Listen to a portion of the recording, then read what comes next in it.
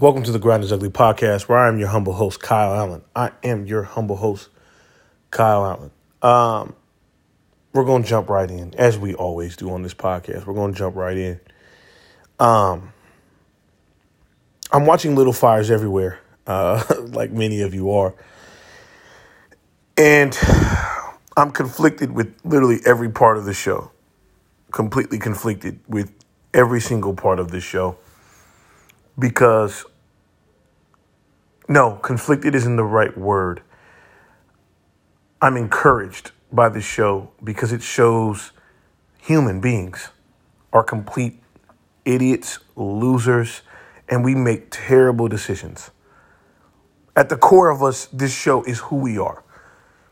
Things that we did 10 years ago still define us till this day. And I'm looking at these two people, the two leads, Reese Witherspoon, who is in my top 5 of, female actresses. She's just in my top 5. No one plays that role better than her ever. And Olivia Pope, Kerry Washington, she makes some very odd faces, but she's pretty top tier as well. She gives a good performance. Very hard to like in a lot of shows and things, but she gives some good performances. But it inspired me I encourage everyone, I'm doing this with myself, and this quarantine has helped me be able to kind of address some things within myself. And the price already went up, but it's really up now. And what I mean by that is you're not going to be able to really tell me anything or hold me to anything or press on me things I've done in the past, who you thought I was, anything of that nature. And I encourage all of you to not allow anyone to continue to hold you to something that you're no longer. I mean, it just makes no sense. Whatever your ideas of me, whatever the ideas that you may have had of who I was, what I do, how I talk, it's not the same. I'm not the same person, and I will never acknowledge when you're talking to me in that way. And I encourage all of you to have that same mentality. We are not our past. History does not define us. You should learn from it, but it does not define you. And I really think, I'm looking at these two people, and their past literally defines everything they do. And that's powerful in the wrong way. You can either use the past as something to propel you and something to say, hey, listen, I remember what I did. I'm not doing that anymore. Or you can wallow in it and make every future decision based on things that have happened in the past, or who you were, or who you screwed up with, or who you messed around. Listen, at some point, we got to grow up. At some point, my high school girlfriends or who I was messing with, that can't matter anymore. Barring I didn't do anything, sexually abrasive and ignorant. I'm not talking like that. I'm saying you have girls and men that are like, man, back in high school, fam, why are you even mentioning high school anymore? Literally, yes, it was a good moment and it's over. You got 40-year-olds reminiscing about high school. That's a problem for me. And quite frankly, anytime I'm around anyone and they keep mentioning their glory years, that's an automatic red flag on the play, yellow flag on the play. And I put a mental note. Yeah, this ain't my partner. That ain't my homegirl. I don't even want to be around someone that's constantly talking about what they used to be. Like you don't have, God willing, 50 more years to live. I always say I'm 29, going to be 30 this year. Very strange year. I'm going to be 30 this year.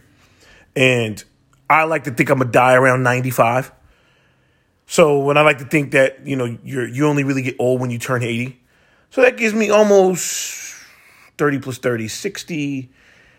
That gives me about 30 years to really pop off. And then I got 20 more years when I hit 60 until I'm 80. So I got about 60 years the way I look at it. I think my math is off. Hold on. No, my math is right, my bad. The point is, you simply cannot allow the past to completely derail you And every future decision you make is, well, I'm making this decision because what I did back then, it stuck with me. Well, at some point, humans have to make a choice. Individuals have to make a choice.